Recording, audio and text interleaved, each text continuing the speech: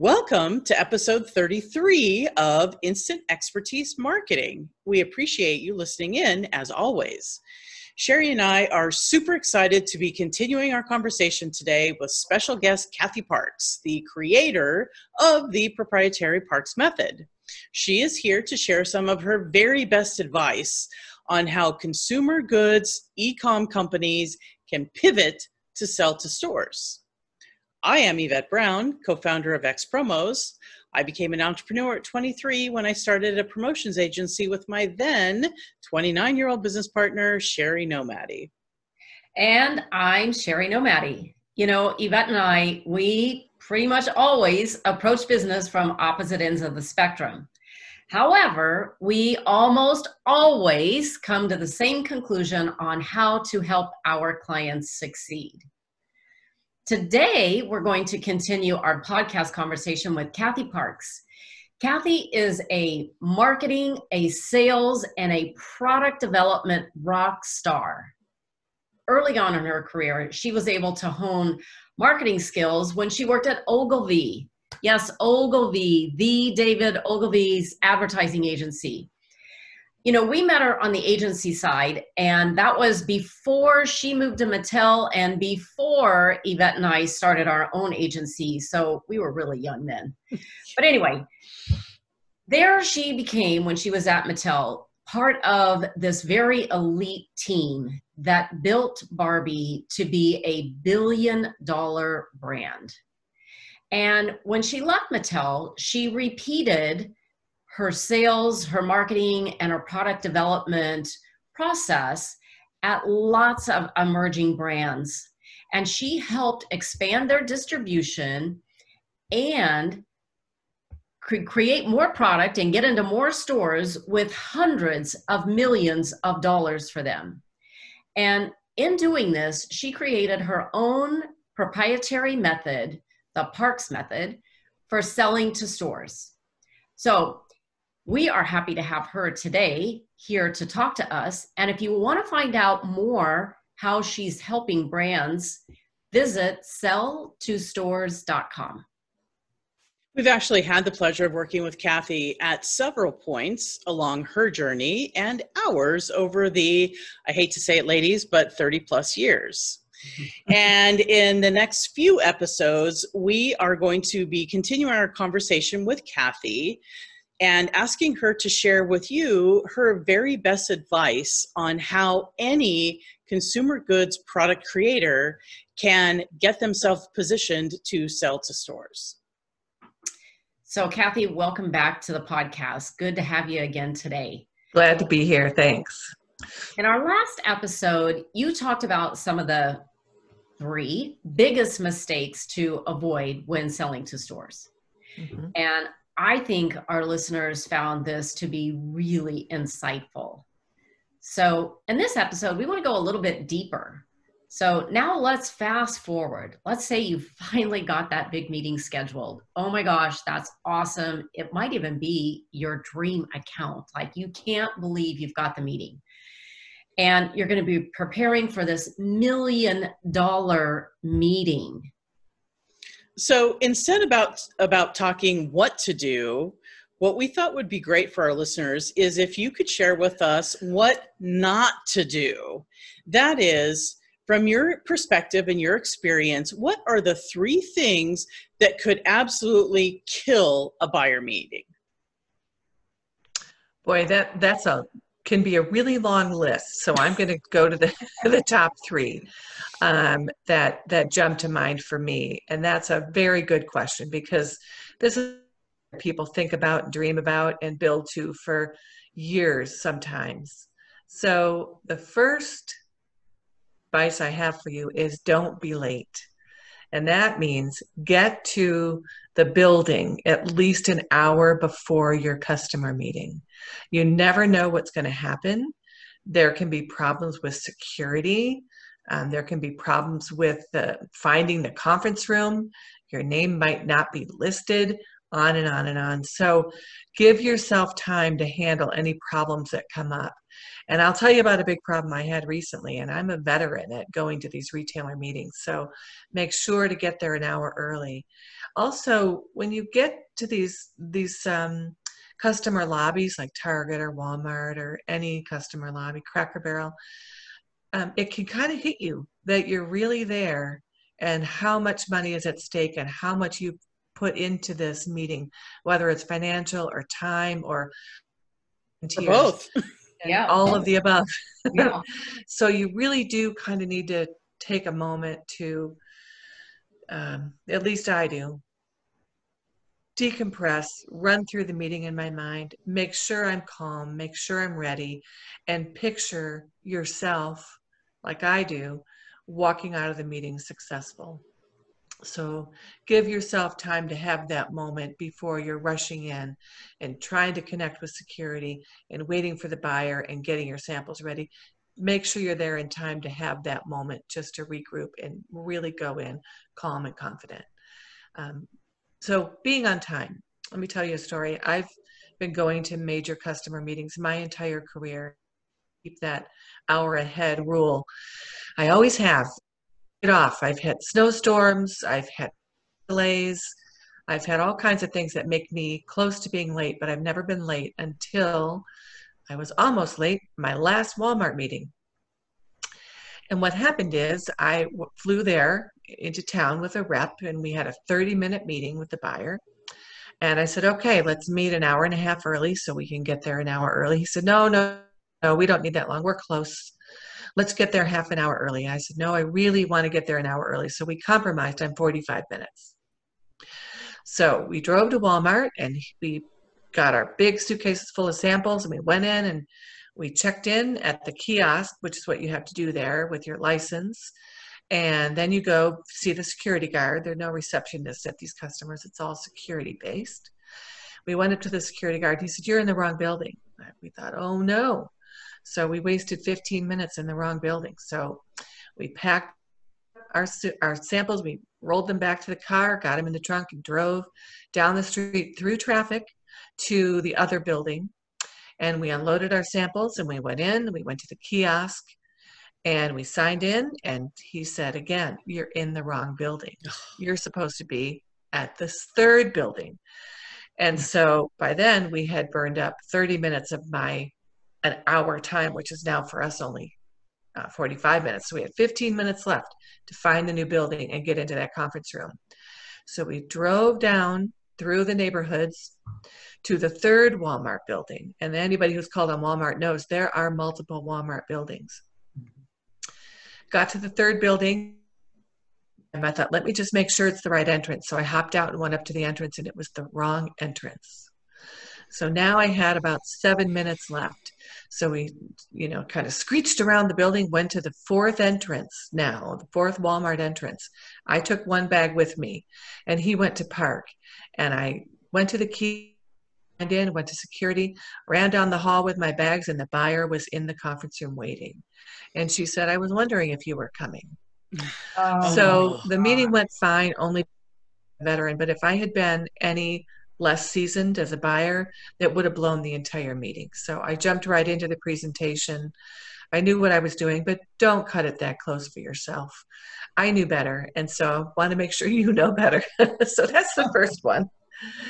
My next tip is don't knock your competition. Your product is great. Have confidence in your product. It's okay to compare in general to what's on the shelf, but you never want to say anything bad about your competition. Odds are that's the buyer who bought it. So Good by point. saying anything bad about think about it, always think like a buyer. So anything that you say about the competition not being great means that the buyer wasn't doing their job in your mind. So never knock your competition, but do compare as a category if you need to compare your price or your packaging. Just don't knock a brand. And finally, be aware of the time. If you have a 30-minute meeting, you only have 30 minutes. They never run over. They don't give you an extra 5 minutes if things are going great, or 10 minutes. They start on time and they end on time. So you need to be in that room as early as you can with your samples out and ready, because the most important part of the meeting after your product presentation is the next steps. And if you run long, you won't get to that point of the meeting where you are very clear on what happens when you leave the room. When do samples need to be delivered? Which items was the buyer interested in? What's the timing? What questions do they have that you need to answer for them? So make sure that you use yourself during the meeting. You can't run long, and you need time to cover next steps. That's really key. Okay, so again, to recap, the 3 ways that you could totally blow your big meeting, if I hear you correctly, is number 1, you can show up late. Yeah. Number 2, you can run long. And number 3, you can say bad things about your competition. Is that pretty much correct. it? Those are big no-nos. That's the trifecta of blowing your meeting right there. Okay, cool. And thank you for that. If you're running late, you're going to have to cut something out of the meeting, or you'll run long and you won't get to the next step. So that's just a snowballing, like, nerve-wracking thing. And I know you, Kathy. So that example that you gave, you had to have been so, like, frazzled at that moment. But I got to ask, did you close the sale on that one? I'll find out. That's the other thing. You never learn yes or no when you're in a big customer meeting. Yeah. So you have to learn to manage your expectations. It takes about 4 or 5 months from a meeting to a point where you get an answer. Gotcha. I'll let you know. All right. Awesome. Everybody stay tuned. We'll update you. So, Kathy, I actually have a follow-up question on this because, you go into these meetings, you have a certain expectation of how things are going to go, what you're there to present, and all of that. Have you ever had a meeting go in an entirely different direction than what you expected and what you had planned for going in? Yes, I have a few times. Most recently, I went in, it was a target meeting with a target buyer to present STEM, to present the science category. I had a big science line that I was showing him. And he said, this is great, and this is, and I'll request some samples from you. But what I really need is a dough line to combat the largest brand on shelf, which is Play-Doh. He said, I need a brand that is competitive. And can you get me one? And so I asked him all sorts of questions. What kind of pricing? What kind of packaging are you looking for? A number of SKUs. And so I went and created a brand new dough line for him based on his idea that he wanted some competition in that category.